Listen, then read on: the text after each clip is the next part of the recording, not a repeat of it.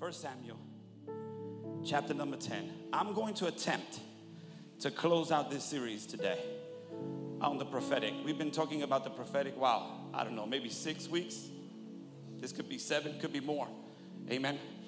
And we can actually talk about this for the rest of the year. But I'm going to try to stop here. We'll pick it up again, I'm sure, at some point. But I feel led of the Lord to try to wrap this series up. Amen. And so we've been talking for the last 2 weeks under the subject prophetic perception. And so today I'm just going to continue in that vein. This will be part 3 to that message. Amen. And hopefully with the little bit of time I have, I can make this thing happen. Amen. First Samuel chapter 10. If you are here and you're visiting today for the first time, we thank God for you. Amen. You're coming into the last part of like a 7-part series, so bear with us. Amen. I'd encourage you to go ahead and get the CDs or go on our Facebook page and look for the teachings on the prophetic. Amen. So that you can kind of catch up, because we're already beyond the basics. And we're in that place, hallelujah, where the Bible talks about deep calleth unto deep. Amen. First Samuel. And I've used this story on and off, but today I'm really going to home in on this particular story. 1 Samuel chapter 10, beginning at verse number 1. I read today in the name of the Father, the Son, and of the Holy Ghost. And the word of the Lord says as so.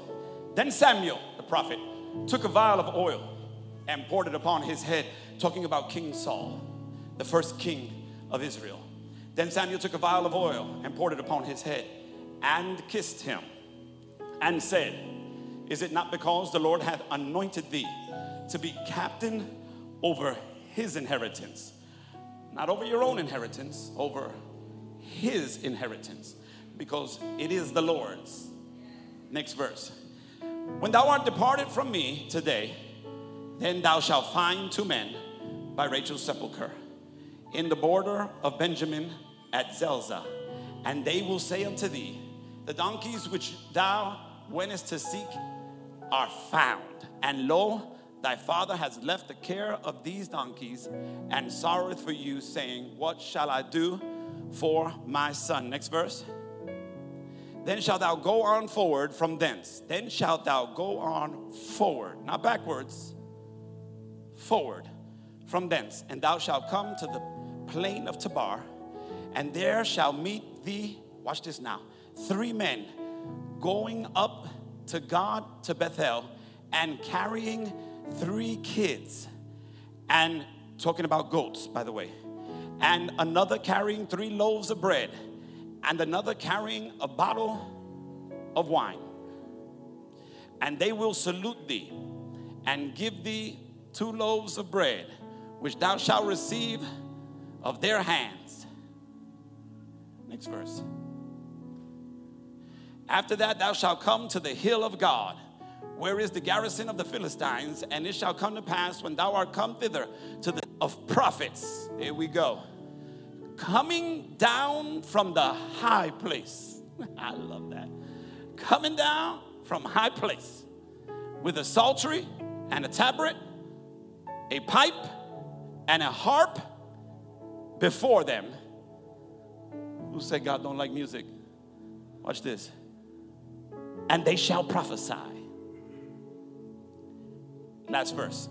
And the Spirit of the Lord will come upon thee, and thou shalt prophesy with them, and thou shalt be turned into another man. Woo. And thou shalt be turned into another man. And so we just want to continue to talk about prophetic perception. Let's go to the Lord in prayer. Father, in Jesus' name, we worship you and magnify your name. Have your way in this place now. Minister to your people in a powerful way. And we thank you for it in advance. In Jesus' name. And the church said, amen and amen. There has been plenty that we have said already about the prophetic, the office of the prophet, amen, the gift of prophecy, and even the spirit of prophecy. And I can't get into all that again, amen, hallelujah. One of the main things that we have learned is that prophecy has the power to turn the heart of an individual. I said the prophetic word has the power to turn the heart of an individual. If I had time, I would take you back to John chapter 4, where you read the story about the Samaritan woman. And oftentimes when you hear people preach about the Samaritan woman, the preaching is never about the prophetic. How many times have we heard a message on the Samaritan woman? Amen. But how often is the connection made with the prophetic in that story? And it's amazing to me because I will submit to you that her heart is turned when the prophetic is activated. And I can't go to it, but because I believe you know this story like I do, amen. She's at the well. Jesus is at the well waiting for her. They begin a dialogue. The dialogue is about water, but it's not really about water. It begins with water, but it's really about worship. Are you hearing what I'm saying? Because this woman is thirsty. She's thirsty, hallelujah. But she's not just thirsty for water. She's thirsty for fulfillment. She is a woman who is unsatisfied. Are you hearing what I'm saying? And so she's having a dialogue with Jesus. And when Jesus gets ready to release her into her destiny, he starts talking to her history. I'm going to say something about that some more in a little while. But watch this. If you know the story like I do, when she finally comes to grips with her need, she tells Jesus, give me that water that you're talking about so that I don't have to continue to depend on a hole in the earth for my fulfillment. Because Jesus told her, as long as you come to this well and depend on this well to satisfy you, you're going to have to keep coming back to it. But if you drink from the water that I have, you'll never thirst again. So she said, give me that water. I want that water. And here's where the prophetic kicks in. And Jesus says, okay, get your husband. And she looks at him strangely and she says, well, I don't have a husband. And Jesus said, well, you have said correctly because you've had 5. You've had 5 husbands, and the one you're with right now is not your husband. So watch the prophetic speaking to her pain. Her dissatisfaction stems from failed relationships. You've had 5 husbands, and now you've given up on marriage altogether, and the one you're with is not even your husband. And the prophetic is coming to speak to her pain. Are you hearing what I'm saying? And when he says, get your husband, and she says, I don't have a husband. He says, yeah, you've had 5, and the one you're with right now is not your husband. She perceives, she goes, art thou a prophet? Even she perceived what it was that came to begin to turn her heart. And if you read the rest of that story, her whole life shifts, and everything changes when the prophetic came into the picture. Are you in this place, church? Amen. Hallelujah. You know, throughout the last couple of weeks, we've done some in-depth looking into false prophets. Because while there are prophets of the Lord, there are also false prophets. Amen. And while we understand that there is only one true and living God who has prophets, amen, there are also false gods who have mouthpieces. I said there are also false gods who have many mouthpieces. And the Bible refers to them as false prophets. Amen? This is why you need to be very careful that you're not simply impressed because somebody, hallelujah, was able to tell you your address and you never gave it to them. Are you following what I'm saying? But here's what you have to understand. You know, the enemy has power.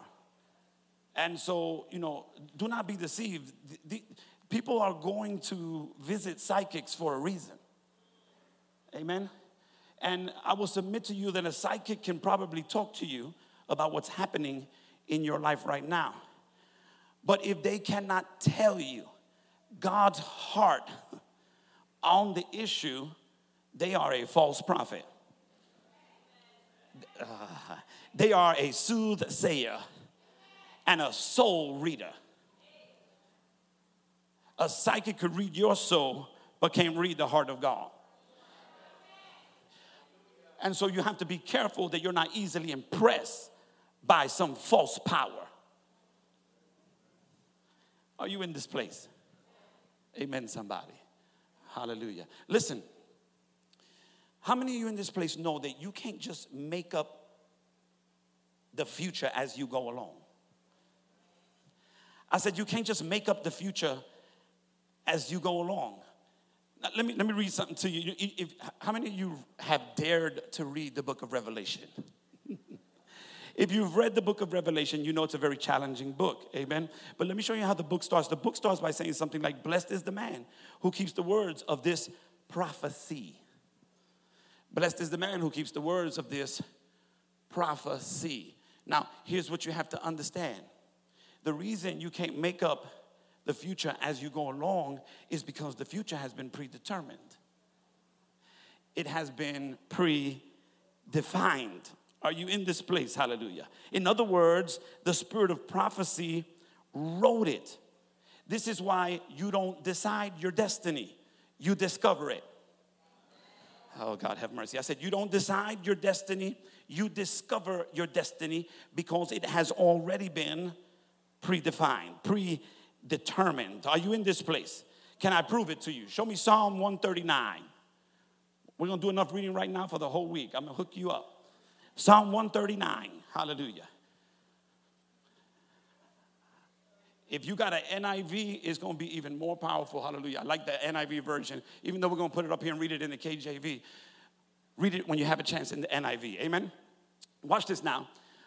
O Lord, thou hast searched me and known me. That's powerful, right? God has already searched you and known you. You know how we often look at somebody and say, you don't know me. You can't say that to God. All right. Thou knowest my downsetting and my uprising, my coming in and my going out. Thou understandest my thought afar off. NIV, you know my thoughts afar off. That's powerful and that's scary. He knows my thought. Listen, as the thoughts are coming to me, before they come to me, he knows them. Afar off. Whew. Nobody in here would volunteer to put their thoughts up on the screen that they had all week.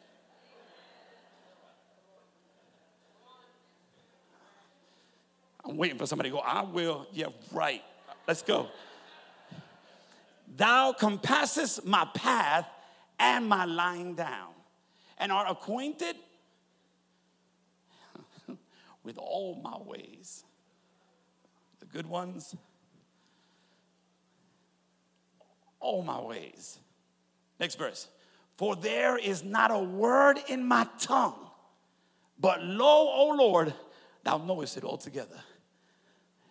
Before I release a word out of my mouth, you know it.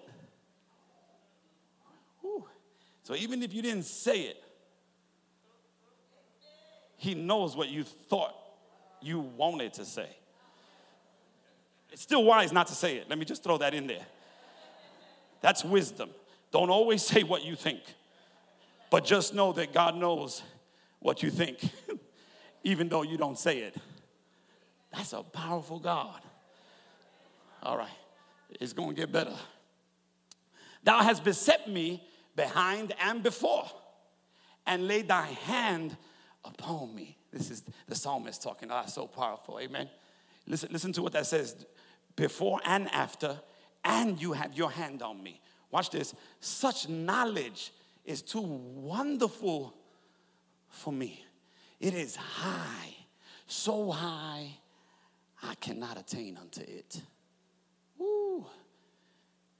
Next verse. Whither shall I go from thy spirit? Where can I run from you, God? Or whither shall I flee from thy presence? Listen to what it says. If I ascend up into heaven, thou art there. And I'm sure you knew that one. But if I make my bed in hell,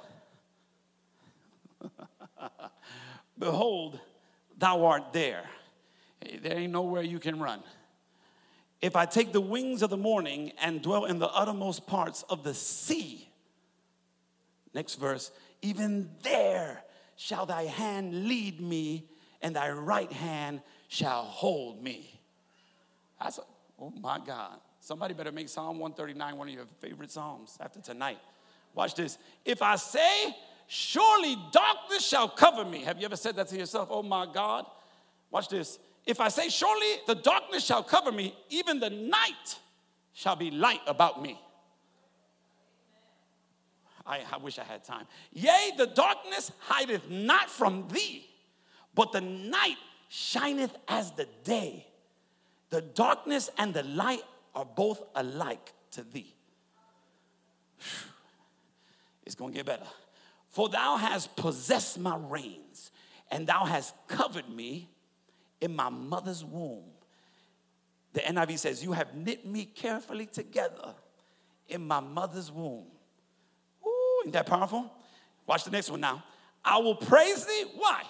For I am fearfully and wonderfully made. I didn't evolve from no animal. I am fearfully and wonderfully made. That text says, he knit me carefully together in my mother's womb. Marvelous are thy works, and that my soul knoweth. My soul knows that right and well. Next verse. My substance was not hid from thee when I was made where? When I was made in secret. Ooh, and curiously wrought in the lowest parts of the earth. Thine eyes did see my substance, yet being unperfect. I like the NIV because the NIV says, you saw my unformed body before you made me. Oh, God, help me in here. You remember when we were here on Sunday and we were talking about how God determines the purpose before the person? This just confirms that. You saw me. My unformed frame was not hid from your eyes. Before, you saw me before I was made. Are you hearing what I'm saying? Thine eyes did see my substance, yet being unperfect. And in thy book, and in thy book, all my members were written, which in continuance were fashioned, when as yet there was none of them. And I like the NIV because the NIV says, before a day of my life was lived out, you already had my whole story written in your book. Did you know that God had other books? You better read your Bible, read Daniel. You're going to find out God had other books. Your salvation is written in a book. It's called the Lamb's Book of Life, because God got some other books. God help me in this place. Are you hearing what I'm saying? And according to that text, your whole life was written in that book before one day of it was lived out. Okay, I'm going somewhere with this. Just stay with me. How precious also are thy thoughts unto me, O God. How great is the sum of them. If I should count them, they are more in number than the sand, that when I awake, I am still with thee.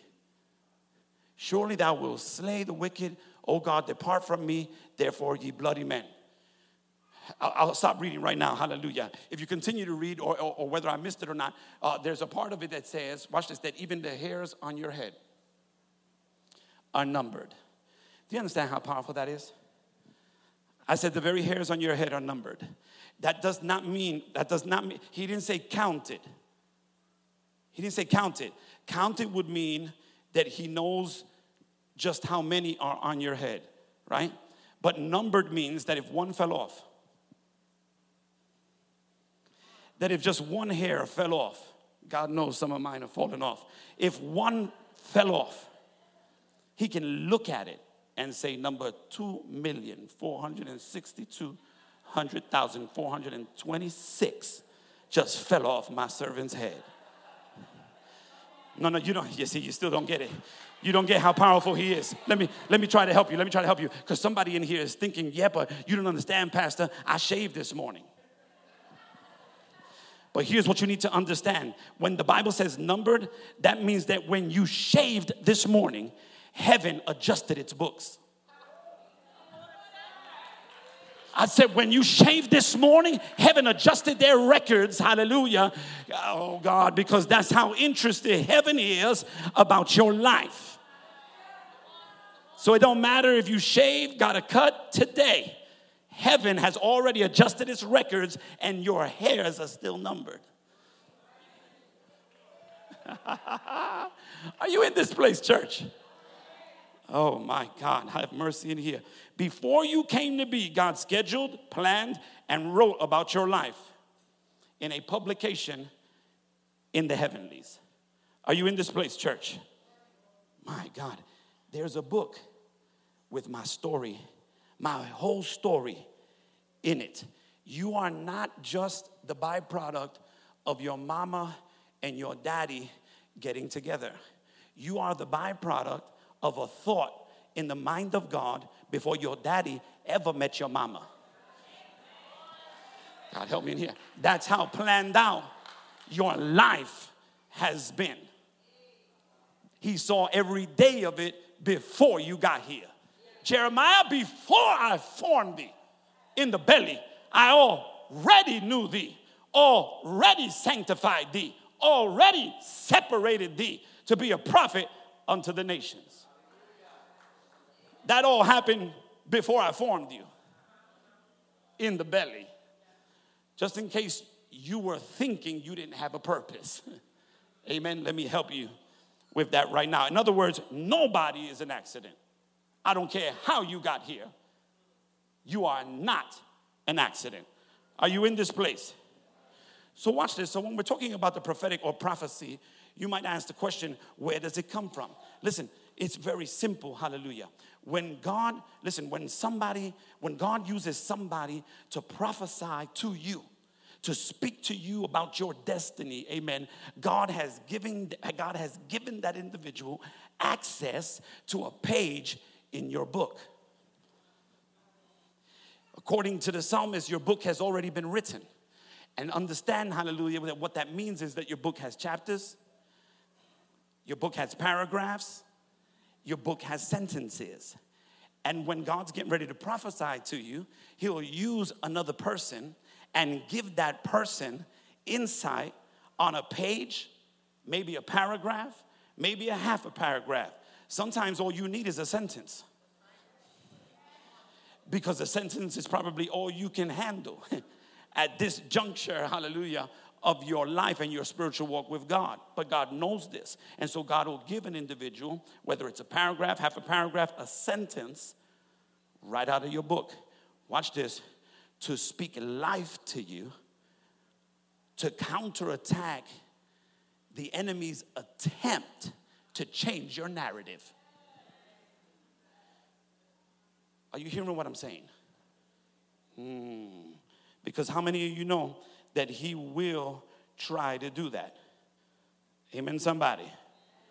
Hallelujah. And so this is what the Bible means when it says we prophesy in part.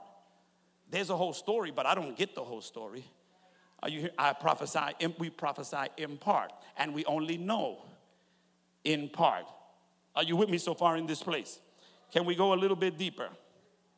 Hallelujah. So watch this. Some people say that a prophet only comes to confirm something that you already know. I want you to think about that for a second. We've already talked about this, so I'm just going to recap, okay? That a prophet only comes to confirm something you already heard. But if you already know it, you don't need him. Now, he can come to confirm something you already know because you just need that extra confirmation.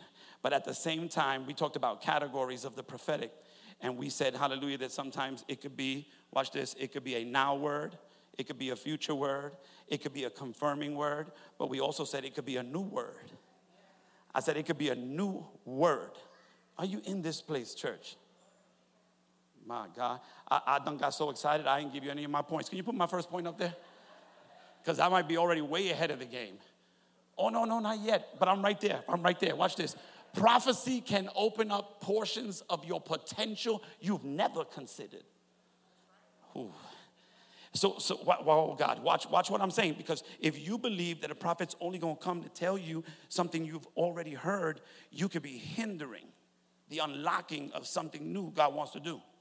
Are you hearing what I'm saying in here? And just to put some more substance under that, let me give you an example of what I'm talking about. When the angel Gabriel, who is God's messenger, comes to Mary and gives her a prophetic word about her future and lets her know that she is going to be pregnant with Jesus, hallelujah, Mary didn't say, yes, I knew it.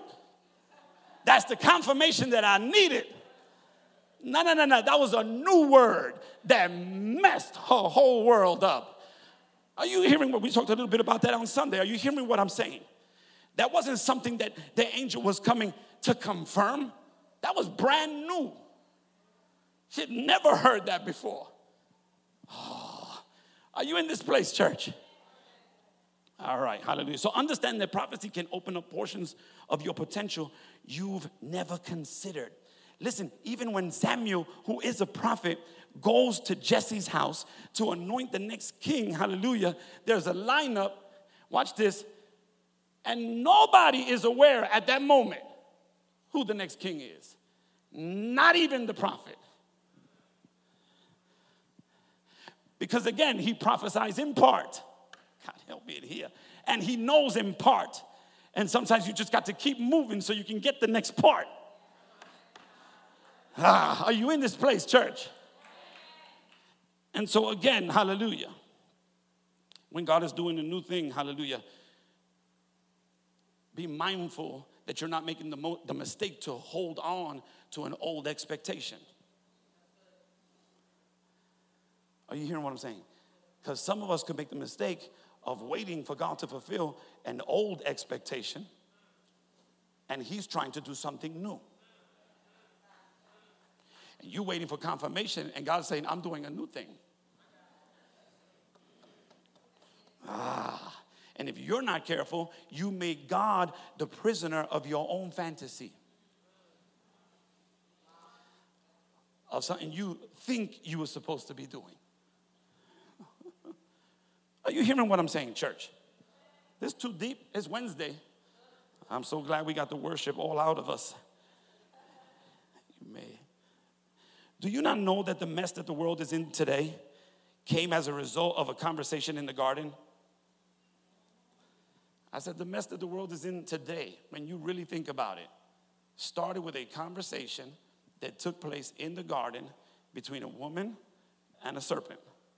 Are you hearing what I'm saying in here?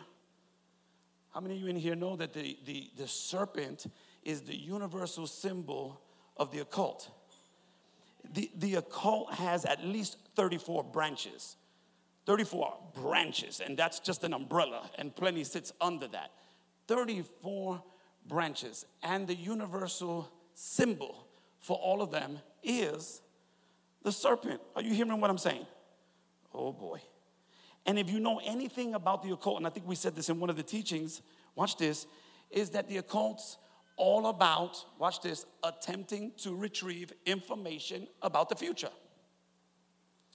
When you think about the occult, that's all they're about.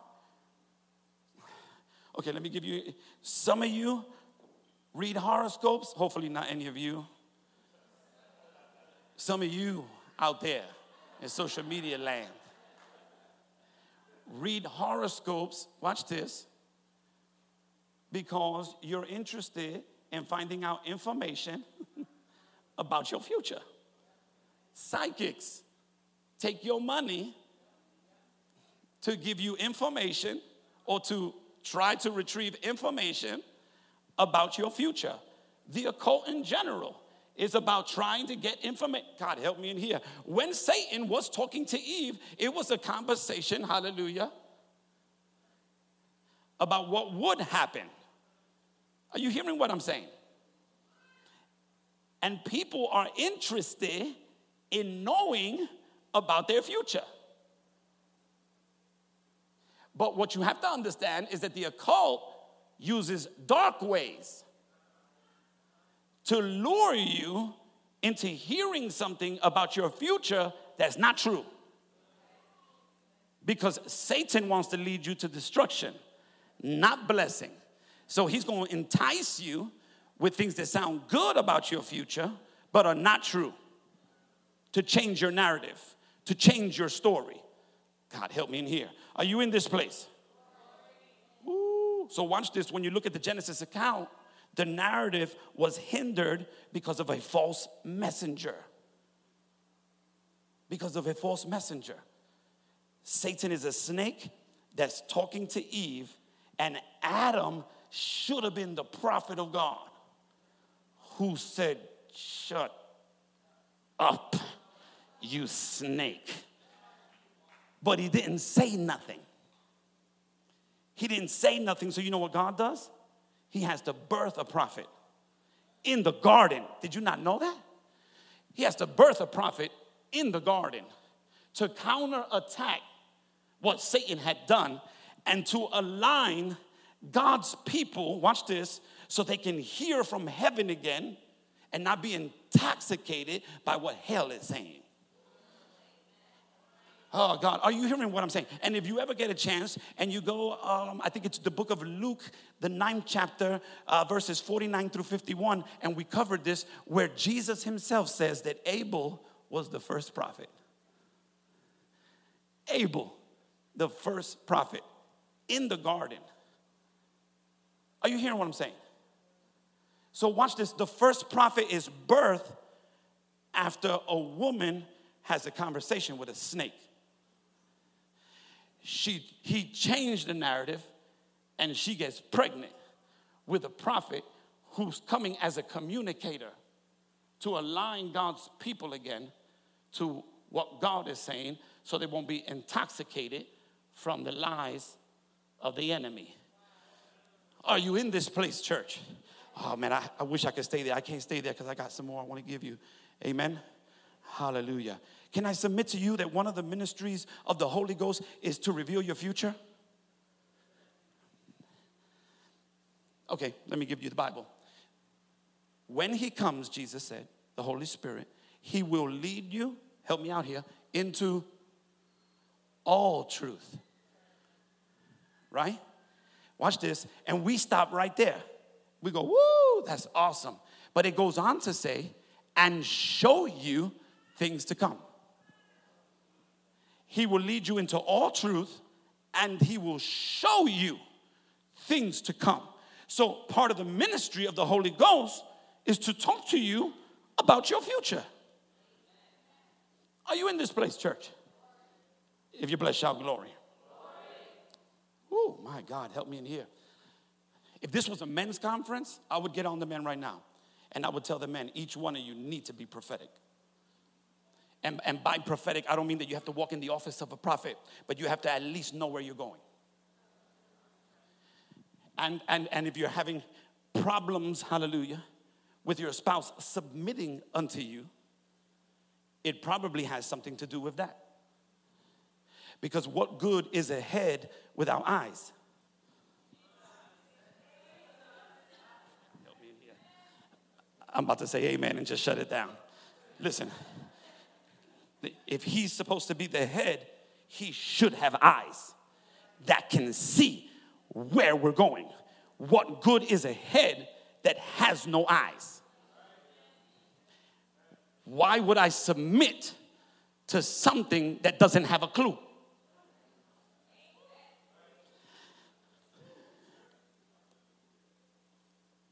Selah. Are you blessed in here? Let me move on because I don't want it to get sticky. I want it to be good. Amen. Watch this. Anybody come from a military background, know a little something about the military? Amen. Here's what I began to learn. I do a little research, hallelujah, and I found out that there are weapons in the military that are not accessible to everybody. And so there are weapons that are powerful, and then there are weapons that are even more powerful. But watch this. What weapon you can use requires a rank. And so, for example, let's just say that the lowest rank is a private. He can use a certain kind of weapon. But then you have a first sergeant, and he can use a weapon that the private cannot use that is more powerful because he's ranked higher. And because he's ranked higher, he could use weapons, hallelujah, that someone who does not have that rank can't use. Are you in this place? So watch this, hallelujah. Put my next point up there. Many are trying to accomplish things with power, and I meant to write that there. Many are trying to accomplish things with power that can only be achieved through authority. I'm going to say that again. I'm talking about rank. Watch this. Many are trying to accomplish things with power that can only be achieved with authority. Did you not know that even the devils believe according to the Bible, but they tremble? You know why they tremble? Because Jesus outranks them. In every single way. Now, let me take you somewhere else. How many of you know the story of the sons of Sceva? If you don't know the story of the sons of Sceva, tonight, that's your homework. You read Acts chapter 19. You read Acts chapter 19, you're going to see the story of the sons of Sceva. The sons of Sceva, watch this, were these religious men, watch this, who saw the apostle Paul rebuking demons and having success. Paul had authority. He would rebuke a demon and the demon would leave the person. Are you hearing what I'm saying? And so these men saw what Paul did. They analyzed what Paul did. They studied what Paul did, what Paul said, and then said, we're going to try it. Because if we do what he did and we say what he said, it should work for us like it worked for him. Right? Wrong. So watch this. They come up to a man they know is demon possessed. Now that makes me kind of giggle a little bit because they knew somebody. And you don't got to say nothing in here. But when I started talking about that, I'm sure somebody popped in your head that you know needs them some Jesus. Let me stop. So watch this. Long story short, they just happened to know somebody, knew where they were, went over there, and they come up to the person, and they said these words, I adjure you. They were real proper. I adjure you in the name of Jesus, whom Paul preaches. So watch this. The devil in the person, or devils, rose up and started to talk back. And here's what he said. Jesus, I know. Paul, I know. But who? Who are you? And here's what you have to understand. Because a lot of people preach this and they'll say that they didn't have no power. But understand, they used the name. Because the power ain't in you anyway. The power's in the name. Whatever you do, whether in word or deed, do it all in the name of Jesus. The power is in the name. And they used the name. So they weren't questioning the power. They were questioning the authority. Hear me. Because in essence, what they were saying is, Jesus, I know. Because I've had to submit to that authority. Paul, I know. Because he has rank in the kingdom. And we've had to submit to his authority.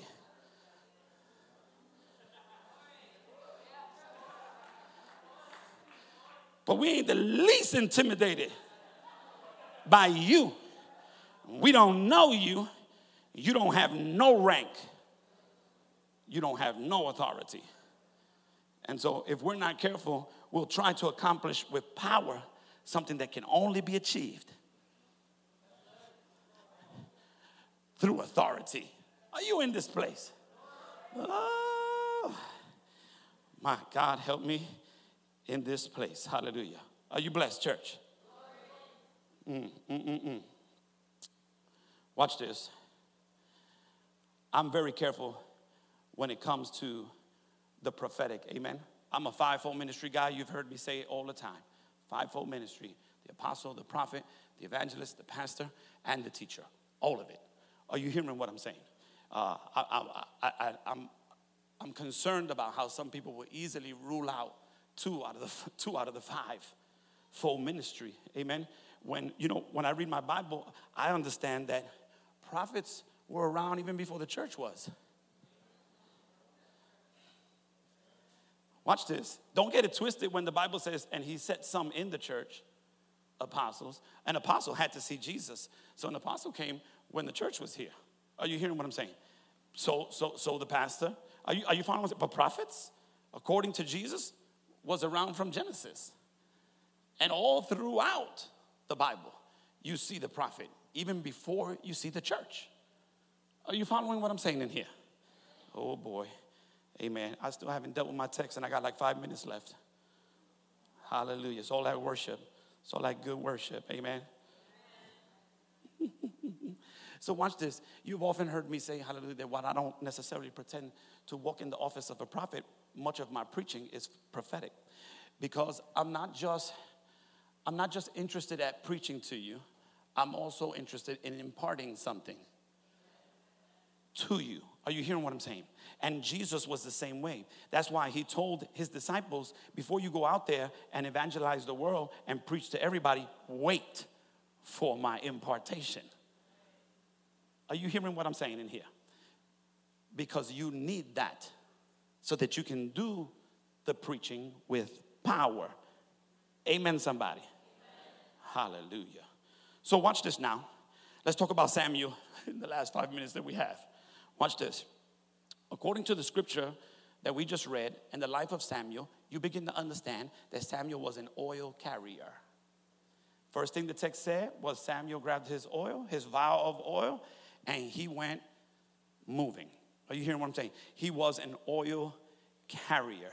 It's amazing to me that the prophet is the man who gets designated to carry the oil. Are you hearing what I'm saying? You don't hear about a king being summoned to carry oil. It doesn't mean oil is not on him. He could be the recipient of oil. But what I'm saying is the prophet is the oil carrier. Watch this. Even the priests weren't summoned necessarily to carry it. Priests were anointed with oil too. And everything in the temple was anointed with oil. Are you following? And oil was needed in the temple, but they were never summoned to strap it to the side and take it everywhere they went. But the prophet was summoned to be an oil carrier. In other words, the prophet was a pourer of the oil. Put my next point up there real quick. Hallelujah. Oil is released through the prophetic. I said oil is released through the prophetic. When you read this story, when you read many of the stories of the Bible, when someone was anointed, they were anointed by the prophet. Are you hearing this, preacher? Hallelujah. If you're blessed in here, shout glory. I got to jump around now. Watch this. Some assume. See, when I tell you, let me give you some offices. And you don't have to answer out loud because you might just get it wrong. So watch this. There's the office of the king. There's the office of the priest. And there's the office of the prophet. Jesus walked in all three. How many of you know that?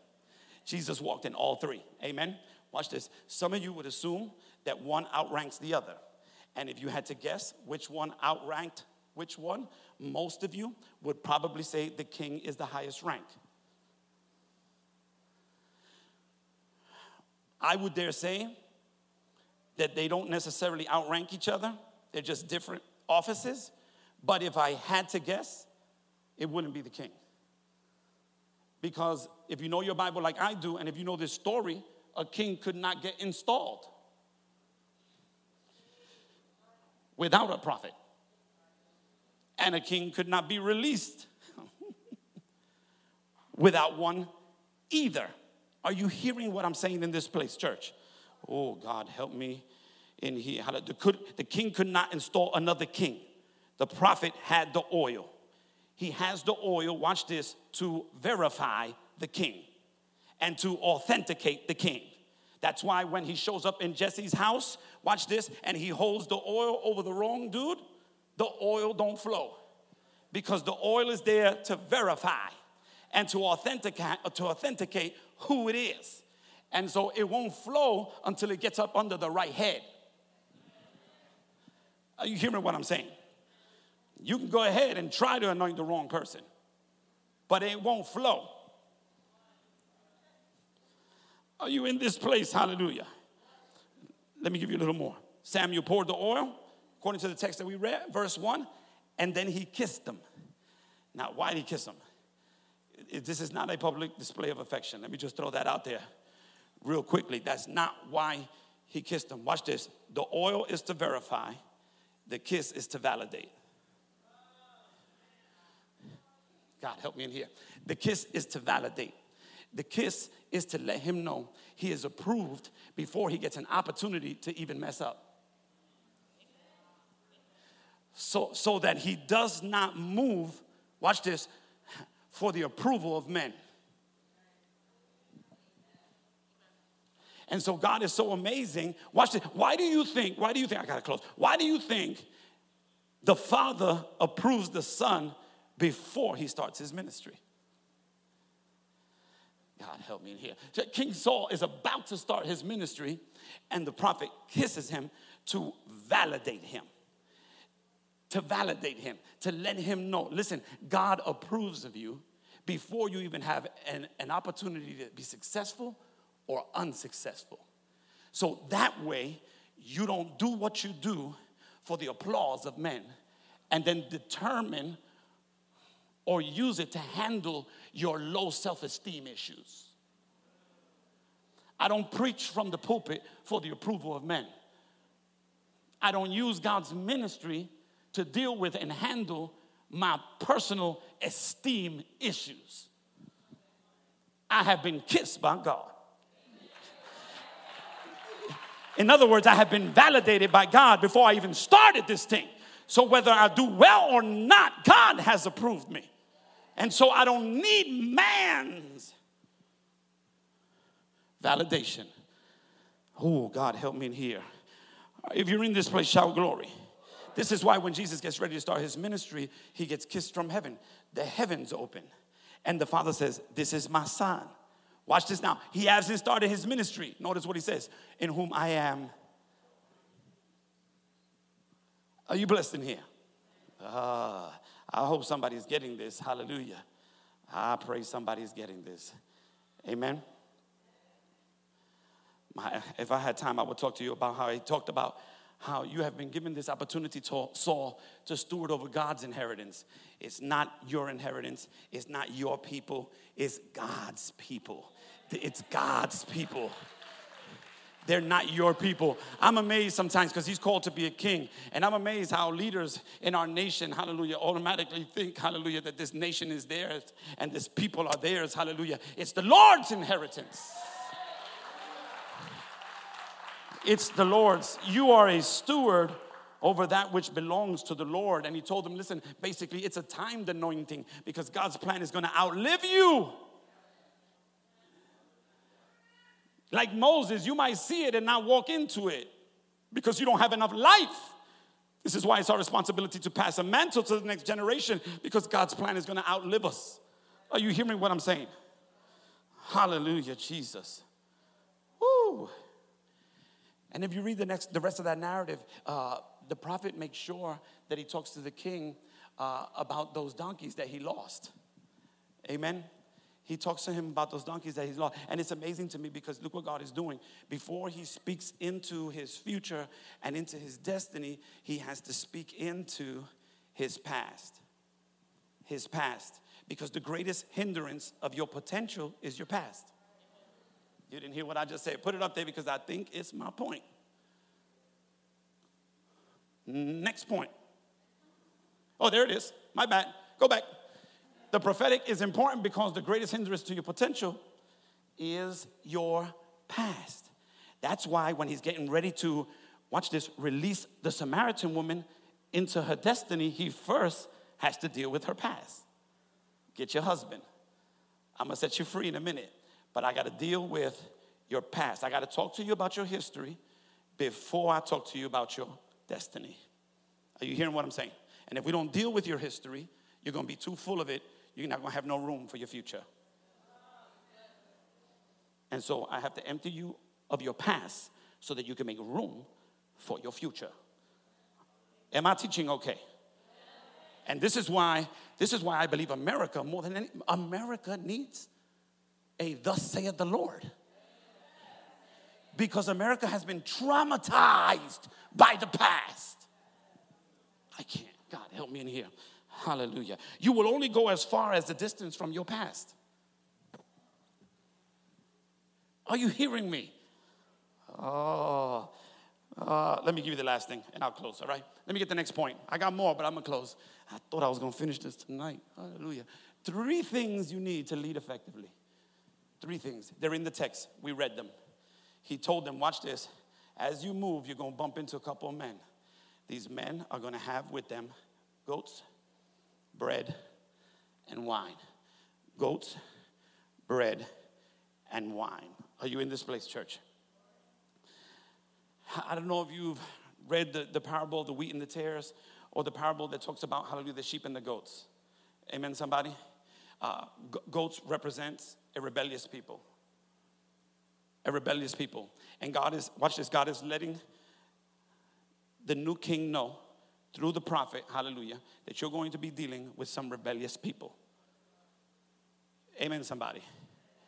That not everybody in the nation is a sheep.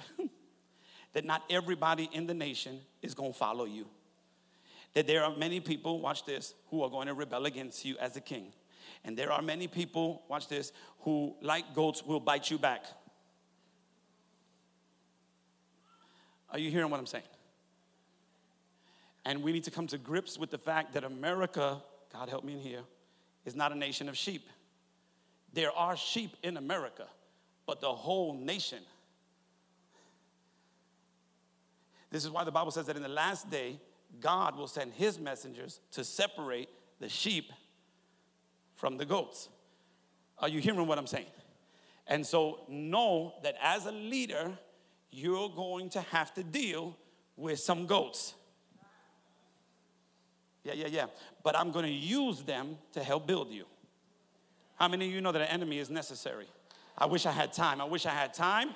He will prepare a table before you in the presence of your enemies. Amen? When you're getting ready to be promoted, you usually have to fight a giant. God help me here. So that's why I don't get nervous when I see giants. A giant is a sign that I've just arrived. That's why when he said, go and possess the land that I gave you, as soon as they got there, there was a giant. Because there's always a giant sitting on your promise. It shouldn't scare you. It should be a sign unto you that you've just arrived. God, help me in here.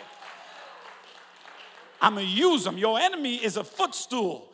I use your enemy so that you can reach places and go higher than you ever could without one. This is why the psalmist said, I thank God for my...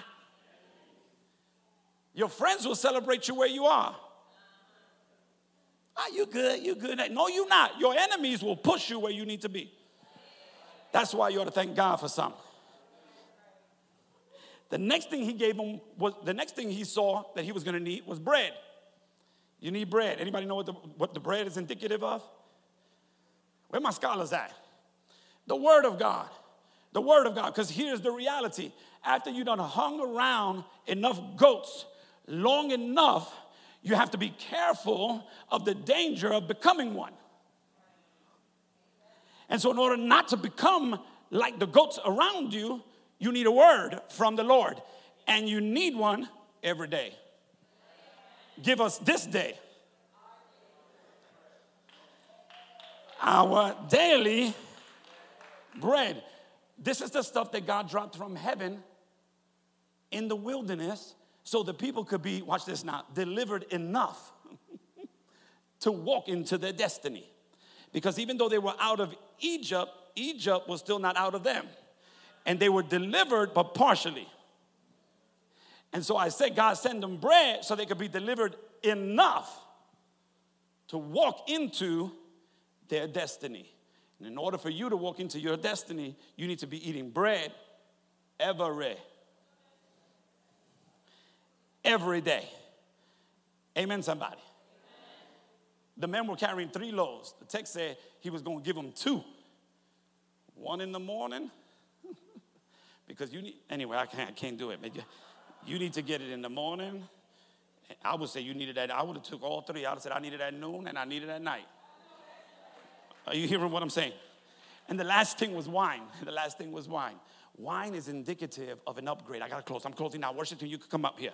When I see you coming, I know that's my signal. Wine is an upgrade. Watch this now. When we go back to the wedding of Cana, where Jesus, watch this, turns water into wine. How many of you know that story? Jesus turns water into wine. Notice that the water is indicative, watch this, of ceremonial cleansing. You remember what Jesus does? Take those 6 water pots and fill them with water. Those water pots were the pots that the religious Pharisees would use to clean their hands before they ate. It was a picture of them trying to clean themselves. But how many of you know that no matter how hard you try, you can't clean yourself? I don't care if you got the spirit of Martha on you and you're a good house cleaner. When Jesus gets there, he's going to find some dirt. So Jesus said, that's not going to work. You need an upgrade. And so I'm going to turn God help me in here. I'm going to turn the water into wine. And watch this. Now you're not going to have to clean yourself because my blood is going to wash you. And so the water being turned to wine is a picture of us going from law to grace. Where the work is done by me, the Lord. And I will do for you what you could not do for yourself. You cannot put new wine. See, new wine, that's an upgrade. In old wineskins, stiff people that are not flexible and are too rigid, they'll never hold my new stuff.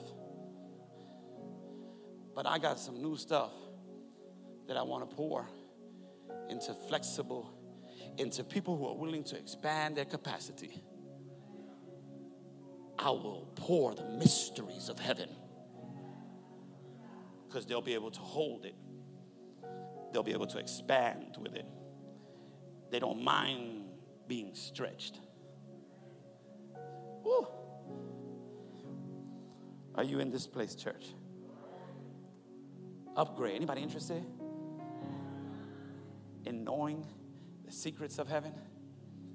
He said, I have manna you know not of. Are you hearing what I'm saying? My ways are above your ways. My thoughts are above your thoughts. God is, oh man. I hear God calling us to another place. If God were here, he will tell you, listen, understand that I'm different. I'm not black, I'm not white. I'm not Hispanic. I'm not Pentecostal, I'm not Baptist. I'm not even a member of your church. I am God.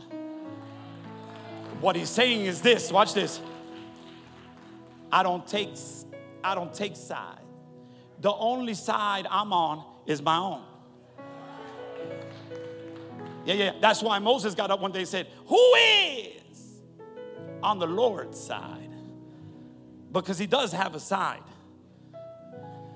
This is why Joshua asked the angel, are you for me or are you against me? And he said, neither. I don't get on your side. You get on the Lord's side.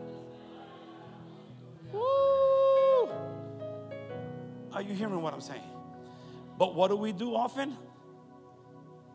We try to make God the mascot of our own struggle. We try to get God on our side. And if he really loves me, he'll show her that I'm right.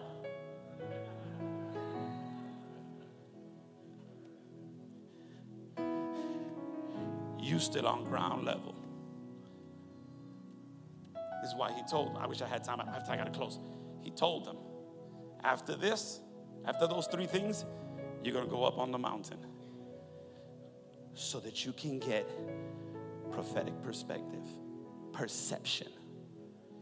If you stay on ground level, all you're going to see is what you've always seen. If you stay down here, all you're going to get is the familiar. From this low place, the only thing God guarantees is deliverance from the shadow of death. If you stay here, I'll protect you. But if you need information about your future, you need to come up to the high place. You need to come to that church too. If you were blessed today, give God a hand clap in this place. Hallelujah.